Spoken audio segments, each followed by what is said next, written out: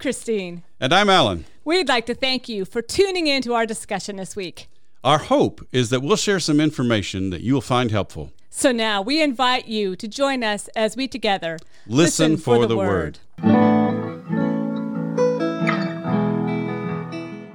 Hi, everybody. Welcome to our podcast today. As you well know, we are working our way through Mark, and today we're in Mark 7, verses 24 through 37.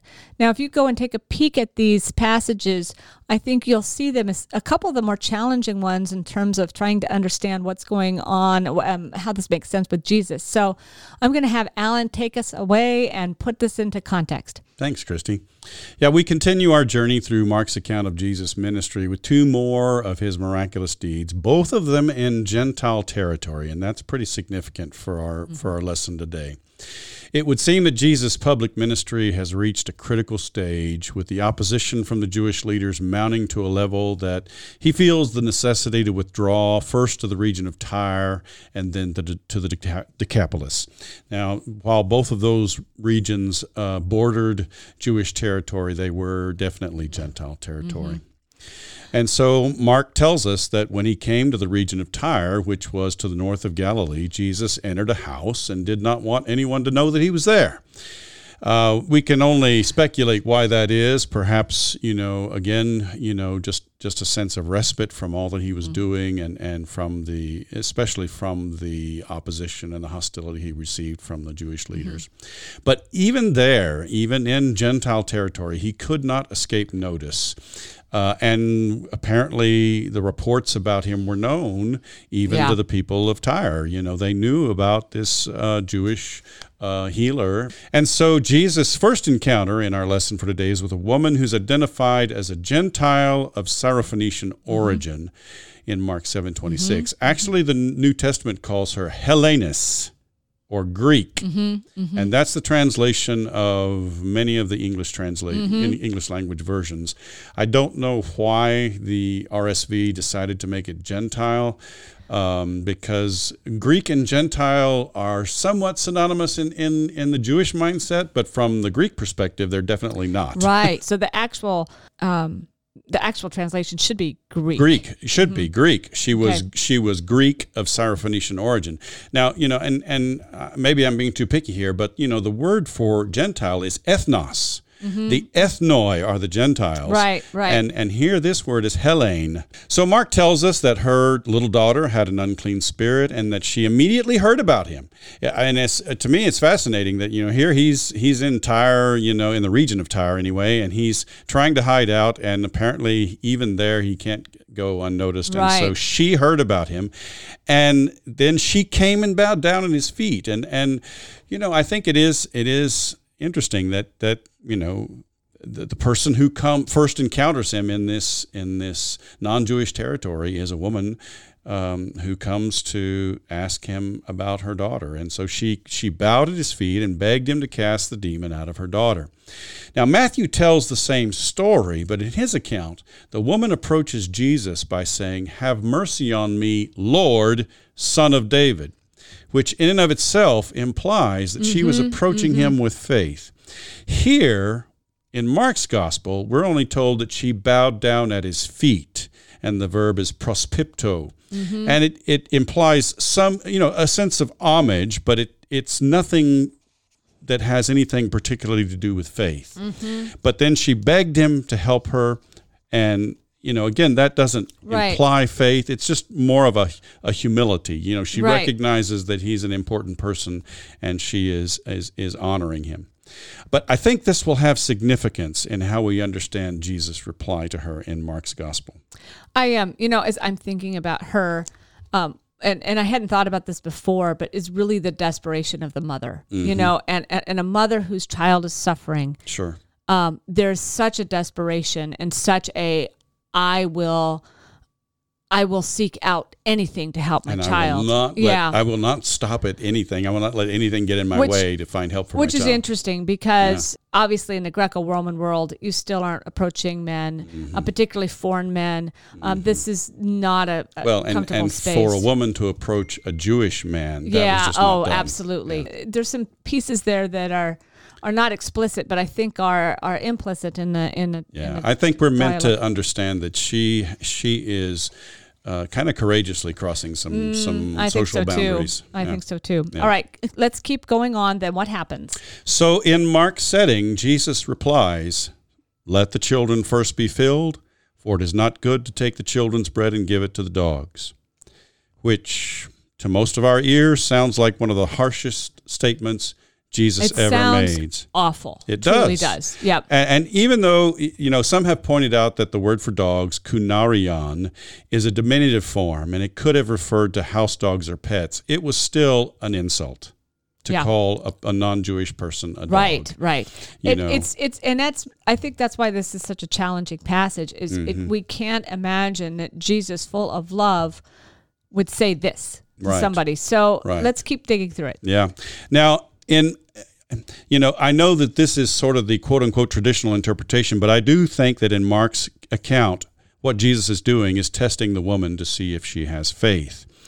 And only afterwards does the woman express her faith when she calls him Lord. And the NRSV says, Sir, which in my opinion obscures the significance of her response. And she says, even the dogs under the table eat the children's crumbs. So it would seem that Jesus understands the combination of her calling him Lord with her humble insistence that even a Gentile needs God's mercy as an expression of faith. And so he says, for saying that, you may go. The demon has left your daughter.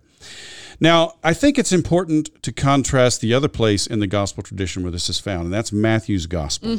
So in Matthew's gospel, it's the disciples who say, send her away, for she keeps shouting after us. So I think it's important to note that.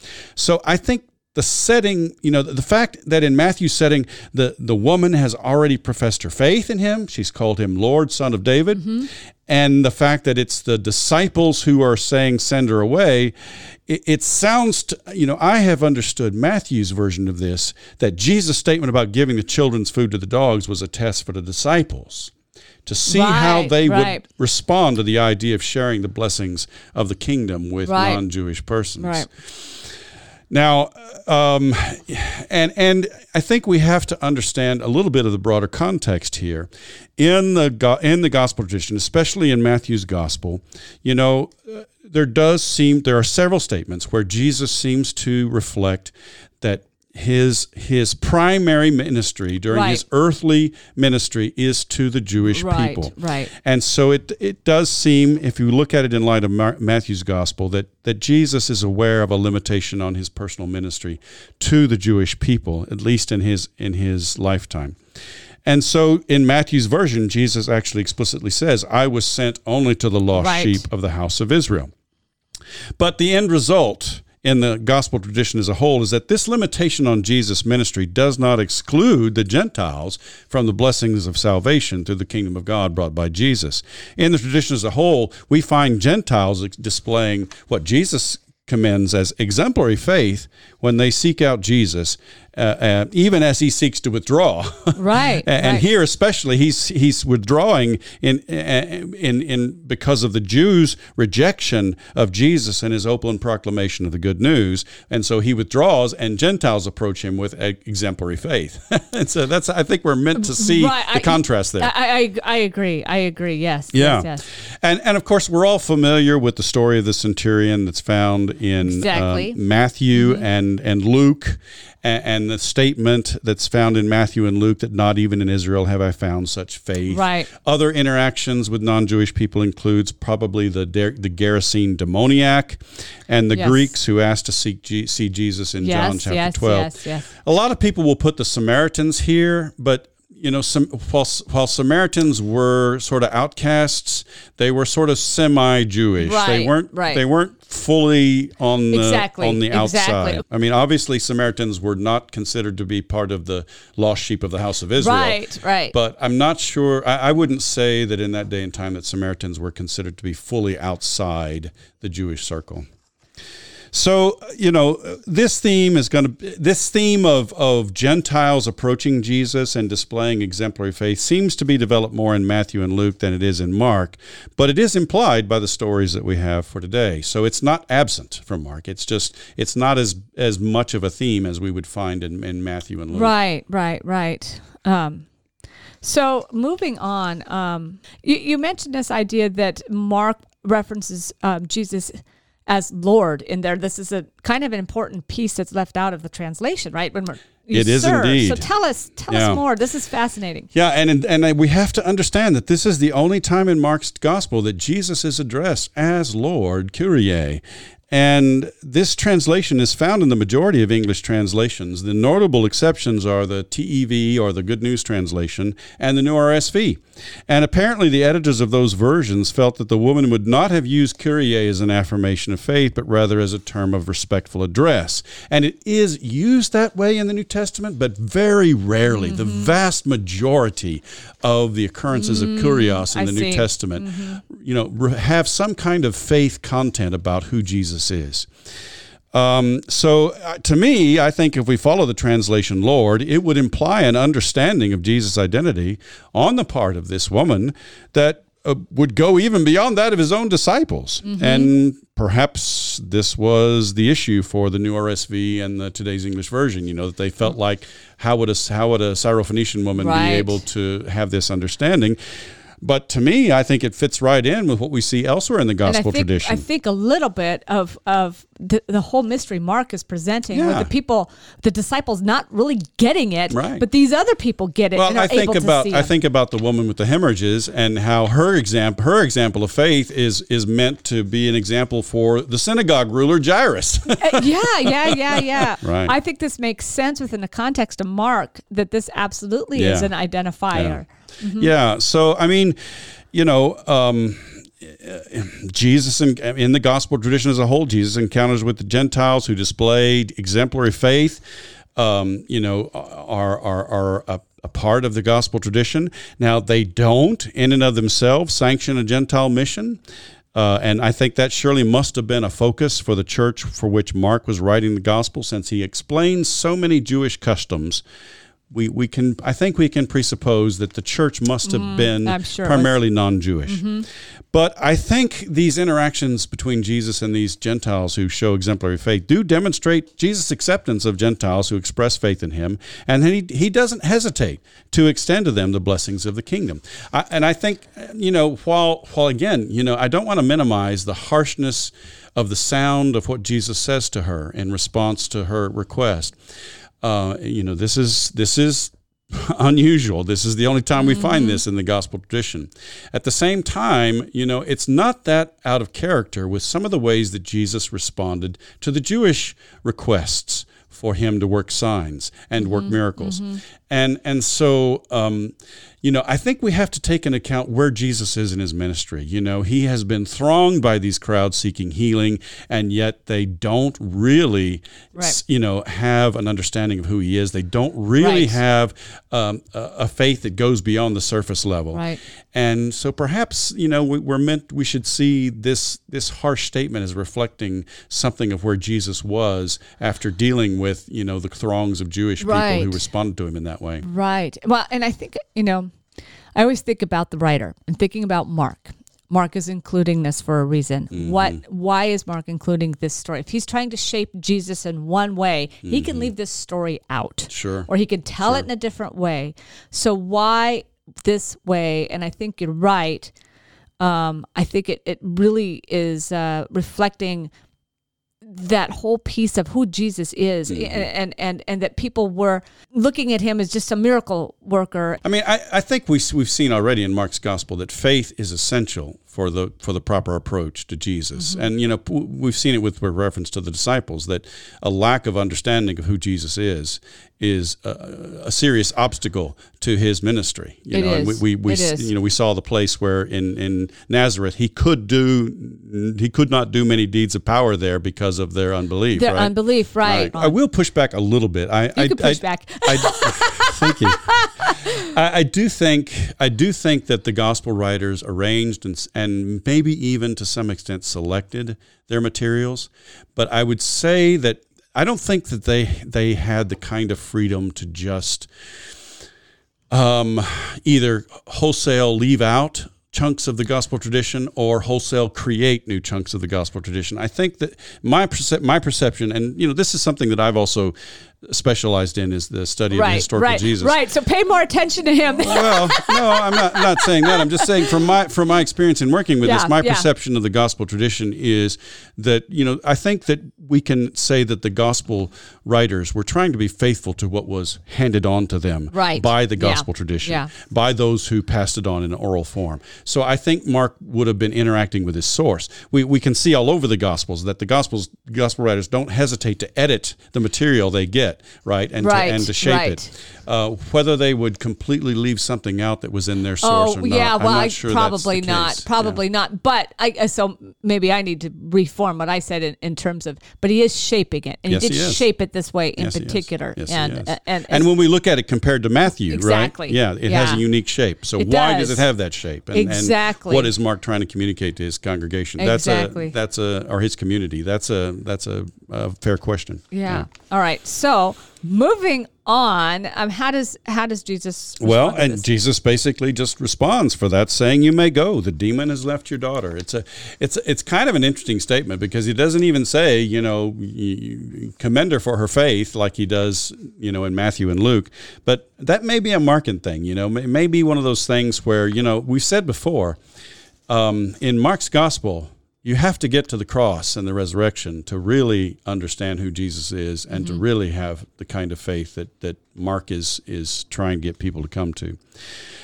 But I think here it's important to note that Jesus simply speaks the word and brings wholeness to the child. And the story concludes with the notice that she went home, found the child lying on the bed, and the demon gone. So, you know, Jesus has effected the cure. Yeah. All right. Then we move to a whole different episode in this. So in preaching wise, I think you could probably deal with one or the other if you don't want to deal with both necessarily. I would do that. If there's a theme in one or the other, I would probably pick one or the other. I wouldn't necessarily do both. Yeah. Well, anyway, so tell us about the second story. Well, the second episode's about Jesus healing a deaf mute in the Decapolis and is only found in Mark's gospel. And let me ask, Alan, my assumption is because you're in a Decapolis, that this person is likely non-Jewish. Likely. There was some Jewish presence in the Decapolis, but it was majority Gentile territory, and even you know, perhaps even Greek. I mean, because this the Decapolis was settled by the Hellenistic basically the heirs of Alexander the Great's empire, who founded all kinds of Greek cities, basically all over the Mediterranean world. Well, and I'm pretty sure that that's one of the areas too that Roman soldiers then would retire to. They would stuff. You know, there's a lot of non-Jewish folks there. Let's just during this era, which would have been the Roman era. There would have been Roman soldiers in these cities. Definitely. So Mark introduces the story by saying that he returned from the region of Tyre and went by way of Sidon towards the Sea of Galilee, or literally, he went through Sidon to the Sea of Galilee. Now, this statement is almost infamous among New Testament historians because Sidon is not in any way, shape, or form on the way to the Sea of Galilee from Tyre. Yes, and that's one that that's one that, of course, I've learned as well. Once you pick up your map, you're like, it doesn't compute at first, and I think perhaps the translation towards, which is only found in the Common English Bible and in the New RSV, attempts to resolve this problem. Another attempt at resolution we find in the King James Version, the New King James Version, because they follow the majority text. They follow the Textus Receptus, which would have been the Greek text that was available in 1611. And so the reading they have is, departing from the region of Tyre and Sidon, he came through the midst of the region of the Decapolis to the Sea of Galilee. So it's a lot more vague, right? And this does reflect a variant in the Greek text found in the majority of manuscripts, which means it would have been in the Greek text that the King James translators had access to. I'm laughing. Obviously, they've noticed that this doesn't make sense. Right? Obviously, of course. The scribes were correct. This was a scribal correction. Yeah, right. Yeah, definitely. Right. And of course, the problem is, anybody who knows the geography of this area would know that Sidon was 25 miles north of Tyre, while the Sea of Galilee was 40 miles southeast of Tyre. And so this has prompted many New Testament scholars to conclude that Mark had no clear understanding of the region and may have not even ever been to this region. That's a good point. That's a good point. I must confess, I've never felt the need to come to that conclusion myself. It does seem that Mark, in the church tradition, Mark is John Mark, who is present in Jerusalem in the book of Acts. Truthfully, factually, we can't know. Exactly. We can't know. Exactly. It seems that by the time Mark is writing the gospel, he may be in Rome, and the tradition is that he's recording the preaching of Peter. We don't know about that either, but he's definitely writing this for a community in a non-Jewish world, I would say. Mm-hmm, mm-hmm. So some people think Mark didn't know the geography of the region, but the fact that Jesus was trying to avoid any encounters with the Jewish leaders could make it plausible that Jesus would take a route that would avoid Galilee. Exactly, and that works. Part of the problem, however, is that the geography of this part of Galilee meant that there was very likely no direct route from either Tyre or Sidon to the Sea of Galilee. You would almost have to go through Syria. If you went through Sidon to get to the Sea of Galilee, you would almost have to go so far north as to go through Syria and come around by way of the Decapolis to get there. Right. And that may be why the reading of the King James Version, the reading of that Greek text, reflected that idea that he went from Tyre and Sidon through the Decapolis to Galilee, to the Sea of Galilee, because that was those were the only roads that you could take. Right. Frankly, I'm not sure we'll ever have enough information to solve this particular problem. But I just wanted to note this is an almost infamous passage in Mark's gospel. It is. Well, and you also have to be aware of the geography of this area to recognize that there would have been no way to have a road from Tyre to the Sea of Galilee, because it would cross a couple of mountain ranges, and exactly. It just wouldn't have worked. Exactly. Yeah. And I think, on an aside, we often forget about geography. Sure. So then Jesus goes to the Decapolis, which, as we said, was the region. It was the region to the east of the Sea of Galilee, and had been founded basically in the Hellenistic era during the centuries 300 BCE to the first century. And, there were 10 cities. Basically, Decapolis means 10 cities. And there were these 10 cities that had been founded by the heirs of Alexander's empire. Mm-hmm. Now, again, despite what Jesus had said about his ministry being limited to Jewish people, here as well, the Gentiles seek him out. Mark simply says, they brought to him a deaf man who had an impediment in his speech, and they begged him to lay his hand on him. And we're sort of just left to wonder who are they? I love that. Yeah. I think, however, we must assume that they were Gentile residents of the Decapolis. And so, apparently this man has some friends.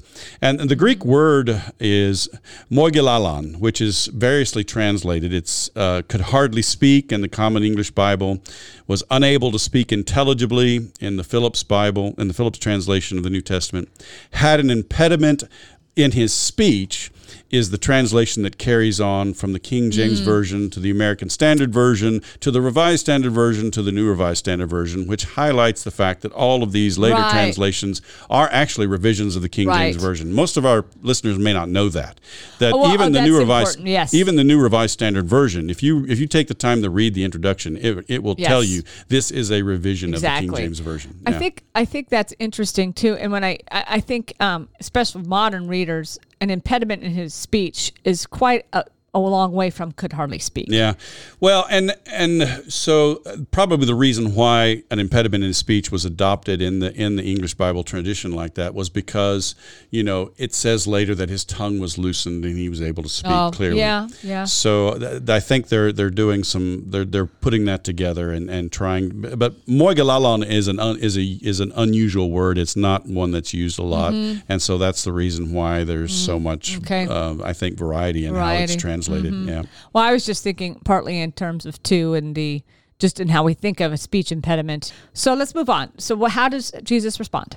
So interestingly, Mark tells us that Jesus took him aside in private. Now, we've seen this desire for privacy before with the raising of Jairus' daughter after she dies, but it is unusual in Jesus' healing miracles in the gospel tradition. Usually they're done just out in full sight of everybody who's around, right? Now, another unusual aspect of this story is that Jesus uses some of the practices that were common to healers of his day in placing his fingers in the man's ears, spitting, touching his tongue, looking up to heaven and sighing. And this may be perhaps due to the fact that the ones who brought the man to Jesus begged him to lay his hand on him. And perhaps they were expecting him to use those practices. We are in Greek territory. Yeah. And so, nevertheless, it is the simple command, Ephatha, or be opened, along with Jesus looking up to heaven and sighing, that affects the cure. Now, the fact that Mark tells us that Jesus sighed is unusual. We don't really hear that elsewhere. In other contexts, especially in the Greek world, it signified drawing in spiritual power to effect a healing, which would reflect more of the magical practices of the healers of that day. I'm not convinced that's the case here. There are instances where Jesus seems to be wearied by the constant clamoring of the crowd for healing. That could be a possibility. He sighed from weariness. There are other instances where he seems to be moved by the prevalence of human suffering. And so perhaps he sighs because of the depth of human suffering. Right. But another possibility, I don't think we should dismiss the possibility that Jesus was praying, but those around him simply, perceived him as sighing, because he did look up to heaven. And so I think in the context of the Gospels, in other texts where that is used, we could see that as more of a magical practice. But I think in the context of the Gospel tradition, when we see what Jesus does and how Jesus heals people, I don't think we should dismiss the possibility that Jesus was praying. Yeah, I think that's interesting. I'm looking at this word, and the Greek then for that is sigh. My mind keeps asking, how is sigh used? In the tradition of healers, to sigh would be a way of sort of, as I said, drawing in spiritual power to effect a healing. Okay. That was something that was found in the Greek tradition. Okay. As well as the saliva. Yeah. Saliva was something in the Greek tradition that was conceived to have healing properties. Right. And so again, it's unusual that Mark tells us this story about him healing this man in this way, because normally he just speaks the word. He just speaks it. Yeah. Again, I wonder if the reason was that Jesus was aware of his setting. That these were people that may have had some expectations, and so he does a simplified version. Now I think we have to understand this by no means comes close to some of the really out there magical practices of the day. Right. Some of the healers, some of the exorcists of the day.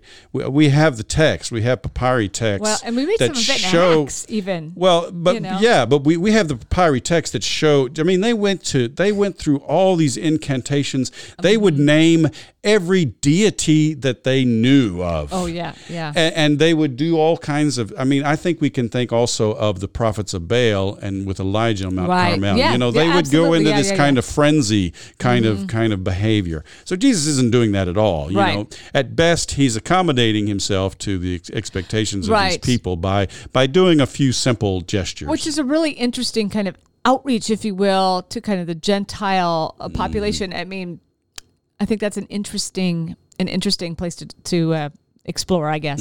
Put it that way. Yeah. The fact that he was willing to sort of meet them where they were. Yeah. All right. So keep going. What happens? Well, again, the cure is immediate and complete. Mark tells us in verse 35, immediately his ears were opened, his tongue was released, and he spoke plainly.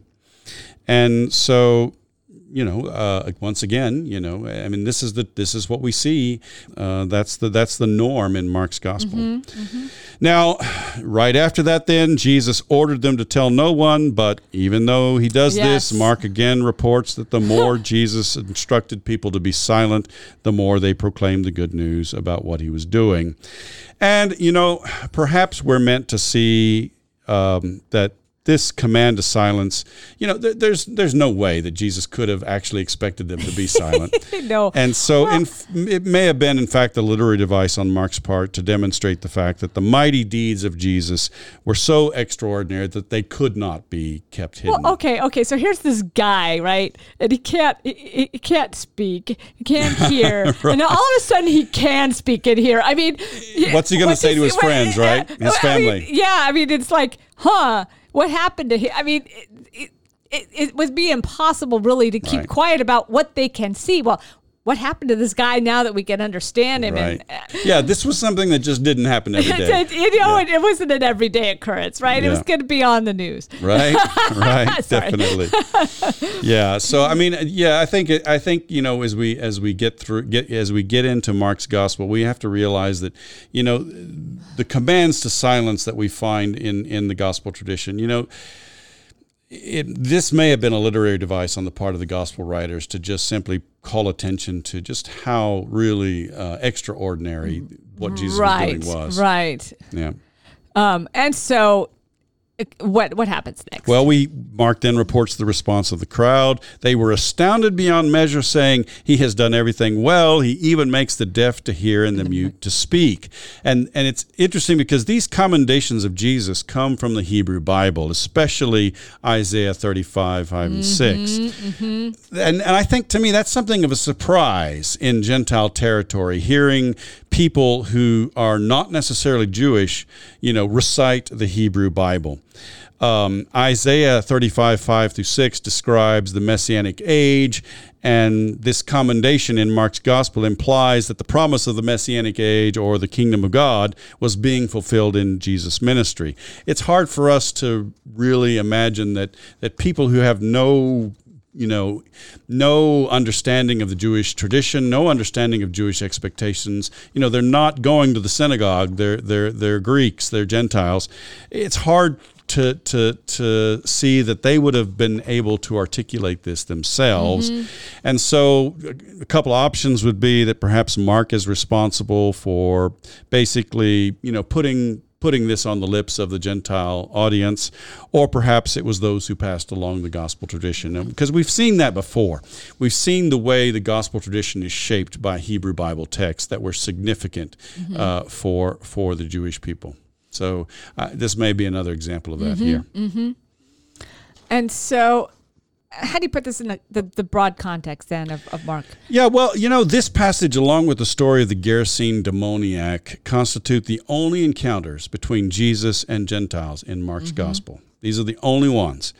And again, I think we have to resist the temptation to read Mark in light of the more explicit statements about Matthew and Luke. There's some very explicit statements. I mean, Luke's gospel starts out with the rejection at Nazareth. And the whole point of that is that the mission of Jesus is going to extend beyond the limits of the Jewish people. And even Matthew, which has more of a statement about Jesus a couple of times says something to the effect of,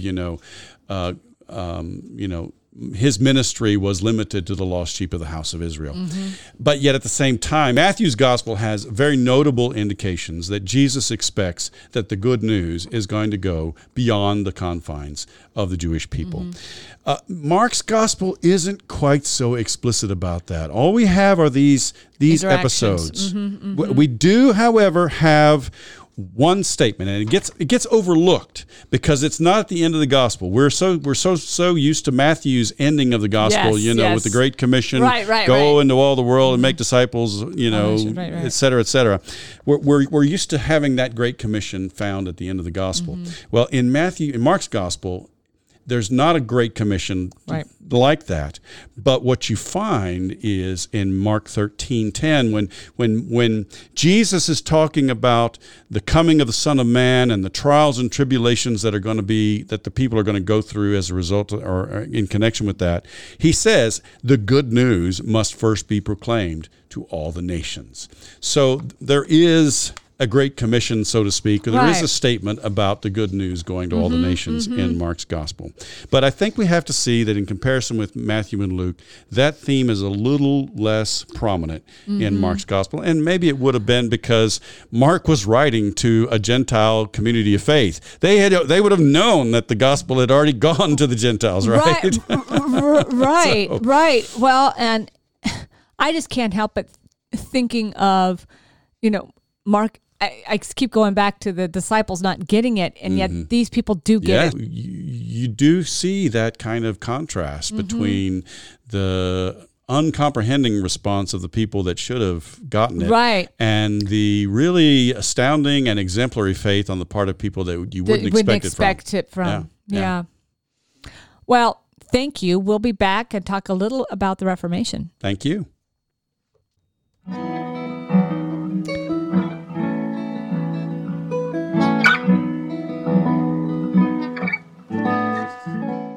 Hi, friends. We're back, and we're going to let Christy give us some insight into how the Reformers dealt with these stories. So, Christy, tell us what you found. Sure. And I'm going to focus mostly today on, or probably entirely on, the Syrophoenician woman, only because this becomes a really big deal for the Reformers, and it's really talked about a lot. The reality is they're struggling trying to find out why Jesus is responding to this woman with such harsh language, and it very much becomes kind of a hot point. For the Reformers. And so I looked at a lot of Calvin's commentaries, but there's also some pieces that we can pull out of this from Luther's Bondage of the Will, 1520. But let's push to first just to the themes that Calvin pulls out. And one of the first themes is this kind of duality in Christ. So this idea, Christ fully human and fully divine, is in this discussion with this woman. And so there's this, it was this idea of, well, this passage shows a human limitation and believing that it was not his time yet to divulge the salvation of all, and not his time to actually help this woman because he had been called to this more limited space. And so that was, again, this human Jesus doing his human mission and putting back that divine mission, which is later on. However...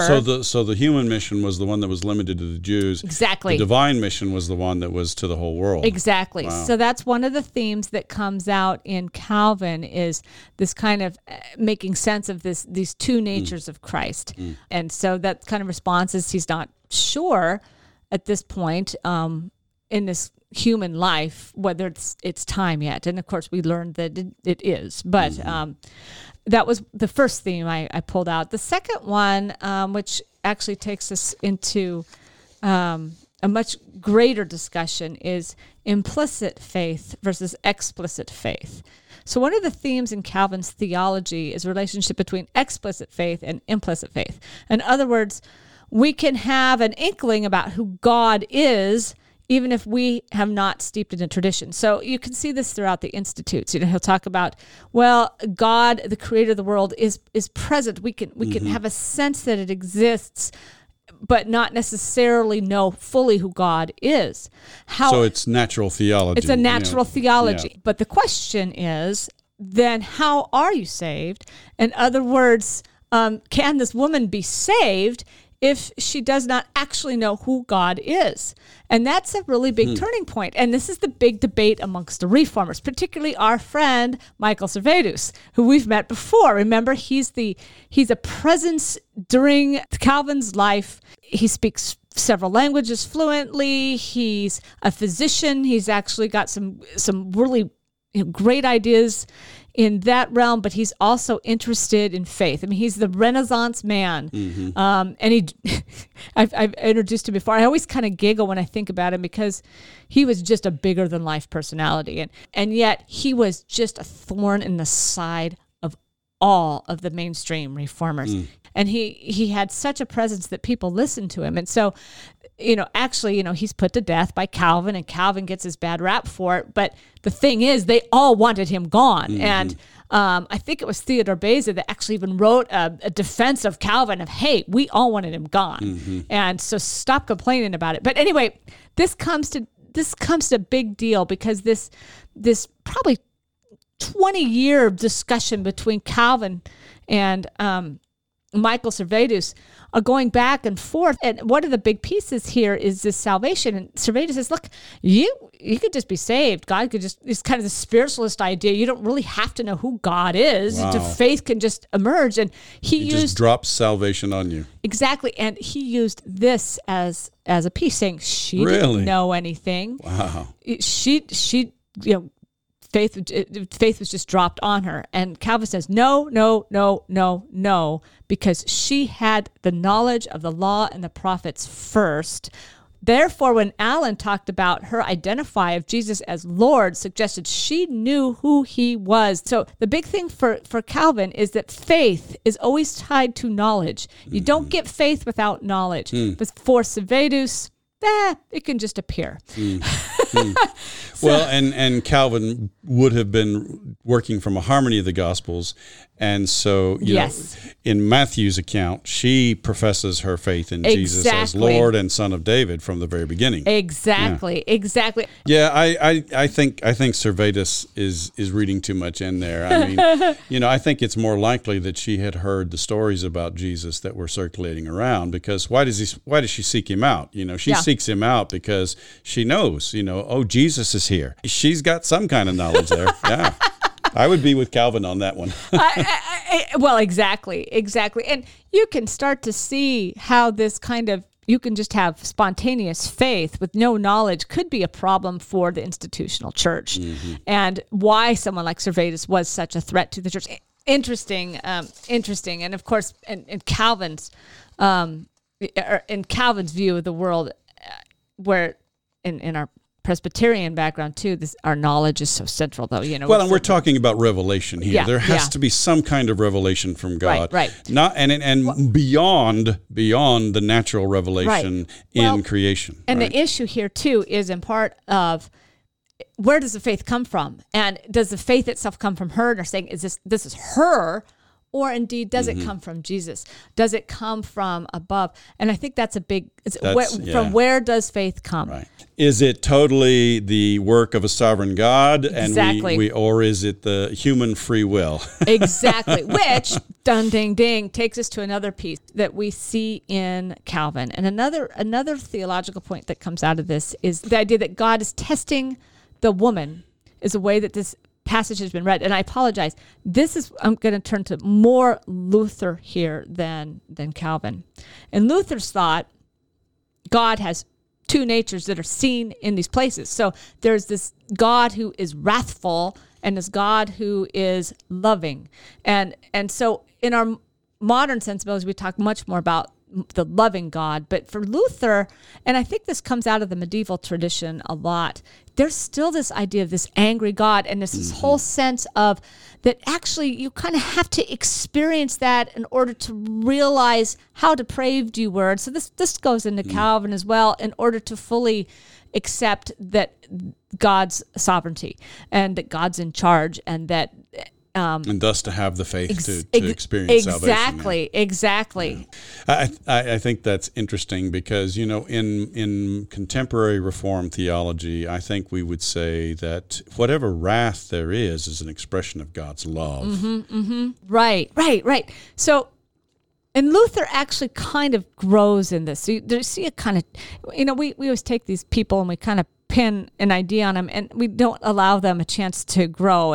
But anyway, earlier on, he says this, and I think this is good. At times, he does so in grace, act as a kind father. So God does in grace act as a kind father, temporally. At times, he does so in wrath, as a stern judge eternally. Now, when God seizes man is by nature weak and disheartened, because he does not know whether God is taking him in hand out of anger or in grace. So you see that Ooh. Yeah. I can't go with that image of God myself. I can't. I mean, it's almost a schizophrenic God. It is, and of course. And to say that kindness is temporal and wrath is eternal, I would reverse that. God's loving kindness is what's eternal, and His wrath is known as the strange work of God. Exactly, but this is part of who Luther is, and part now. That's why I'm a Presbyterian and not a Lutheran. Yeah, Luther's later stuff, right, will come to emphasize God as revealed in Scripture. And so they're like, look, God really isn't revealed in Scripture as overall an angry God. But he picks up with this. This becomes a big issue. And this text, as he is responding, as Jesus is responding, is by Luther interpreted as the angry God. Wow. Yeah. As an example of God's anger. Wow.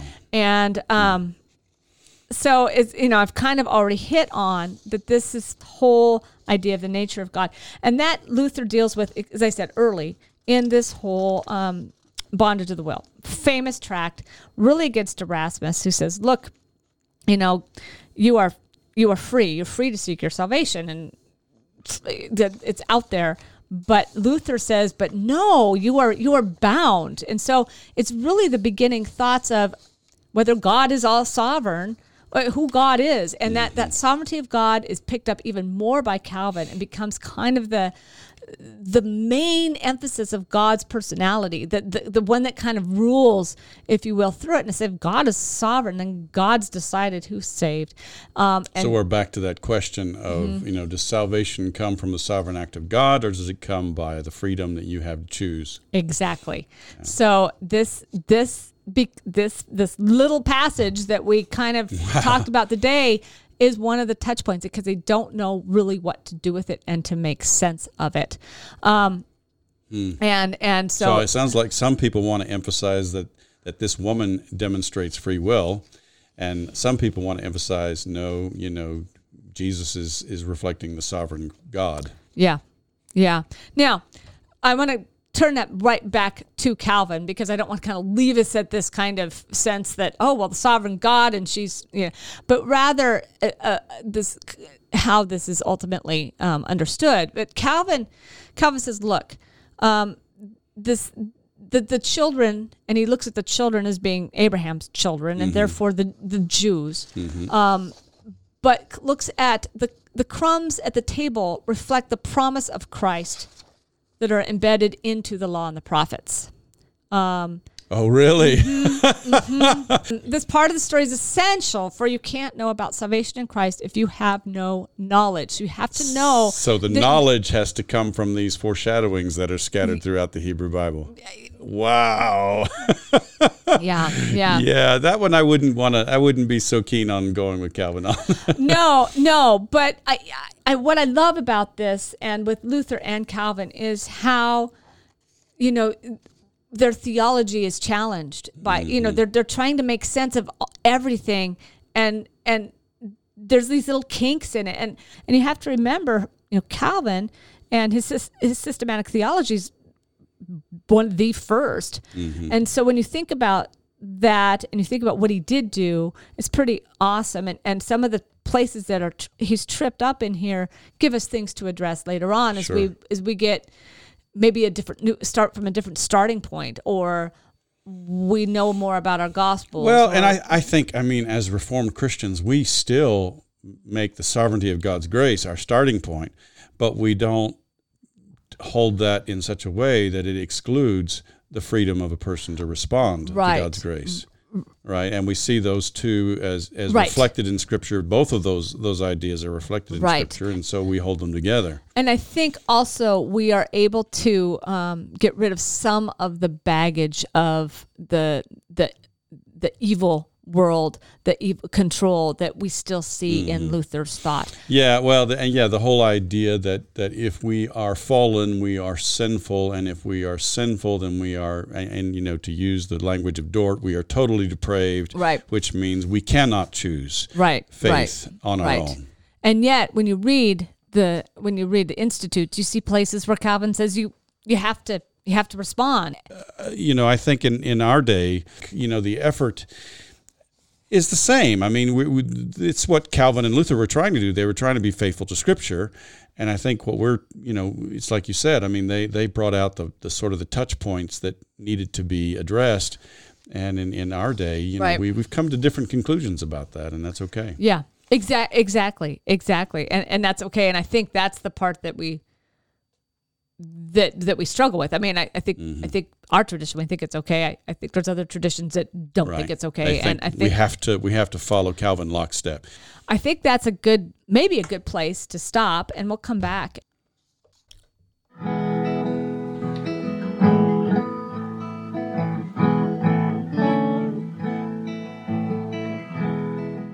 Hi, everybody. We are back, and I was thinking about this passage when we were preparing it, and I don't like it because it seems so harsh. I don't want to think about it or talk about it because it doesn't seem like something Jesus would say. And despite that we've gone through all the exegesis and we've gone through all the reformers and how they responded to this passage, I still think it's worth talking about, especially in today's world when we don't have deep Bible readers and people read this and they say, well, Jesus would say this and I can't believe that. And obviously it could throw to somebody a whole loop in their faith. So how do we work with this passage pastorally? Well, very carefully, I think. The reality is that there are some harsh statements that Jesus makes. Even in the Sermon on the Mount in Matthew's Gospel, he says, if you greet only those who greet you, what do you do more than the Gentiles? Which sounds like a put down. And there's several places like that in Matthew's Gospel where Jesus sort of speaks rather negatively about the Gentiles. And you do wonder, wait, what is this? Mm-hmm. And I think part of what I would have to say is part of the answer there is, Jesus is working in a Jewish context, and he, that would have been the language that they would have used, and so perhaps Jesus is adopting their language. It's hard for me to think that Jesus really thought of Gentiles as beyond the pale of God's mercy. That just doesn't make sense to me. Yeah, it doesn't make sense to me either. Yeah. And yet here's this harsh language, mm-hmm. And yes, she does. I suppose, one of the traditional interpretations is well, it just shows her faith, mm-hmm. that she kept pushing, that we should never give up. I'm not sure that's the intent of the passage. Well, I think it is, actually. And, we've seen this before in Mark's gospel. We have this woman who, she, in Jewish society, women were simply property. I mean, they were non-entities. And yet we have this woman who comes to Jesus. She's suffering from this physical ailment, and, she touches him, and she is healed. And, her faith then becomes the example for the synagogue ruler, Jairus, whose daughter dies while he's trying to get Jesus to come heal her. Right. That's not something. I mean, we've heard those stories so many times. It's hard for us to see how shocking that would have been in Jewish society. That would have not been the case. True. And again, so we're talking about Mark, and Mark is writing for probably a Gentile community, and one of the key features, one of the real challenges in the first century church was the question, what does a Jewish gospel have to do with Greeks and Romans? Right. And vice versa, what does a gospel that is offering salvation and new life to Greeks and Romans and Gentiles really have to do with Torah observant Jews? Right. Because there was not much of any kind of conjunction, any kind of relationship between those two worlds. There was kind of a strong divide between them. Yeah, that's a good point. The Greeks looked down on the Jewish people as barbarians. The Romans saw them as uncultured, and the Jewish people looked down on everybody else as dogs because they were unclean.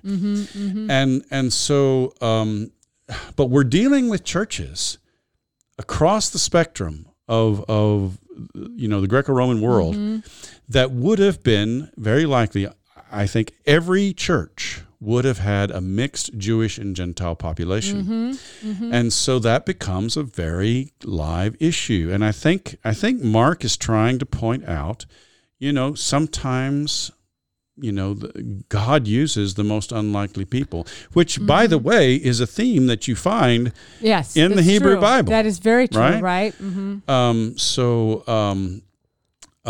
not Esau the firstborn, it's Jacob the secondborn, right? And that's just one example. Yeah, Moses the stutterer, and it's not the handsome, tall, oldest son of Jesse. It's the small, short, ruddy son David, the youngest son of Jesse, David, that Samuel is to choose. And so, this is a theme that you find in the Hebrew Bible.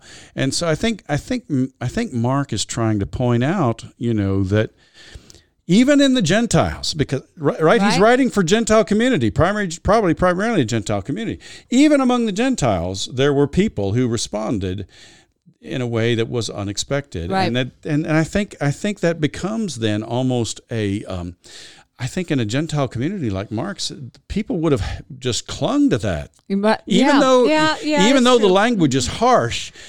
She would have become a hero of the faith for them because she was able to say, "Yes, Lord." First of all, which nobody else in the gospel says. True. Right. Even the dogs can eat the crumbs at the children's table, which was an amazing statement of faith, really. Yeah. And so maybe, part of it, I think, is our modern ears are a little bit sensitive to this. Yeah. As I said before, speaking of a Gentile as a dog would have been an insult, and yet, on the other hand, as you're saying, she would have understood. She wouldn't have been yes, it was an insult, but yet that would have been her life in many, many ways. You know what I mean? She knew that Jewish people looked down on her. Yeah, she knew that Jewish people looked down on her, and she knew that her daughter was possessed. That put her even more outside of the community, and so she wasn't going to let that cultural stigma keep her from seeking out healing for her daughter. Yeah, which again demonstrates just the tenacity of her faith. I mean, she becomes an example for faith. Exactly. Now, I think there's also something to the way Matthew presents this story, because as I said before, in Matthew's gospel, she comes to him just saying, Lord, help She knows me. right Lord, away. have mercy. Yes. Lord, Son of David. She comes with that She faith confesses right there. faith right away. So there's no sense of testing her in that respect. That doesn't make much sense out of Matthew's account. Right. And that's why I think the statement about the disciples asking him to send her away is crucial, because I think that means in the reading of Matthew's gospel, then it becomes a test more for the disciples. Exactly. To see if they are going to be able to comprehend the fact that this essentially Jewish kingdom of Right. God is gonna going to allow bring this- blessings that are going to extend to the Gentiles. Right. Yeah. So that's it's different in Matthew. Yeah. Well, and so most of us, we read the New Testament with eyes and ears that have been shaped by Paul. Paul's already worked this all out theologically. Right, true. that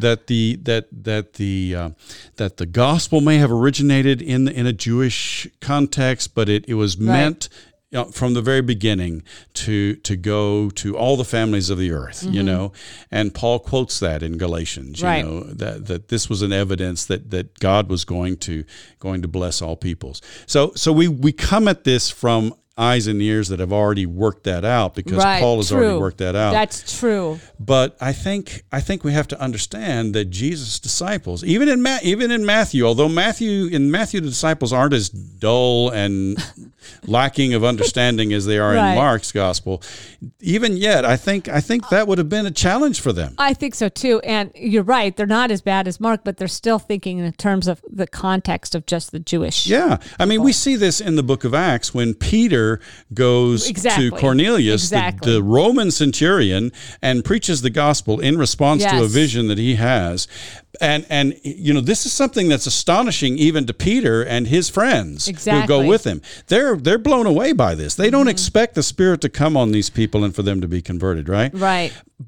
More than that, when they go back to Jerusalem, they get called on the carpet. Exactly. Because again, this Exactly. isn't sort of the paradigm for even, Right. even after Jesus' death and resurrection, there are part of the early church is still stuck in that paradigm Absolutely. of, no, this is, the kingdom of God is for the Jews. And so, I think we have to put this all into the general context of what was going on in the early church in that day. I agree.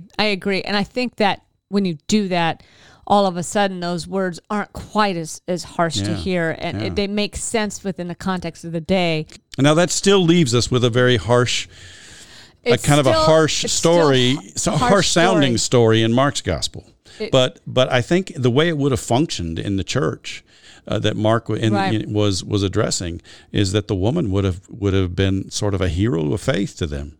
Yeah, I agree, and I think that's honestly is how we would need to present it to folks in a pastoral space, is to explain it. You have to understand the context, and I think, again, reminding them that you need to take the breadth of the scripture and not just pull out this one piece alone and use it to base your whole faith on. You have to use this whole space, and when you do that, then this makes more sense, and it also loses some of its harshness within the context. And I also think it reminds us that Jesus is fully human, and so he has, he responds and reacts within the entirety of the human.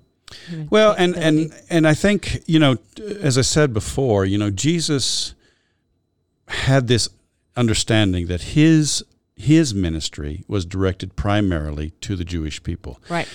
I think we're meant to understand that, especially in Matthew's gospel, as his sense of calling and mission from God. Right. So this was not something he chose. This was something that was, that was given to him, that he was to take the message to the people of Israel first. Right. And Paul even picks this up with his language of to the Jew first, then to the Gentiles, right? Yep. And so there is a natural kind of progression in that, and that makes some sense.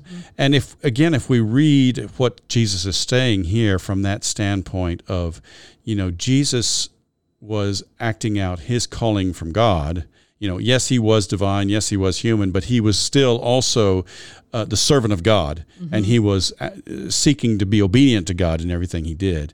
And if he felt that God had put this limitation on him, that he was to go first and primarily to the lost sheep of the house of Israel, then I think that also gives us some context for understanding what he says as well. Yeah, it does make some. It does. It absolutely makes sense,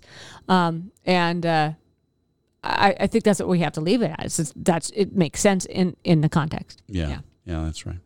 All right, thanks, Christy. Thanks.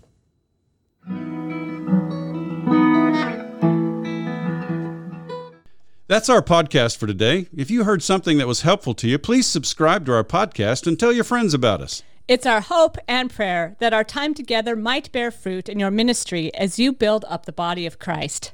We hope you'll tune in next week. And in the meantime, let's keep serving each other as we together listen for the word.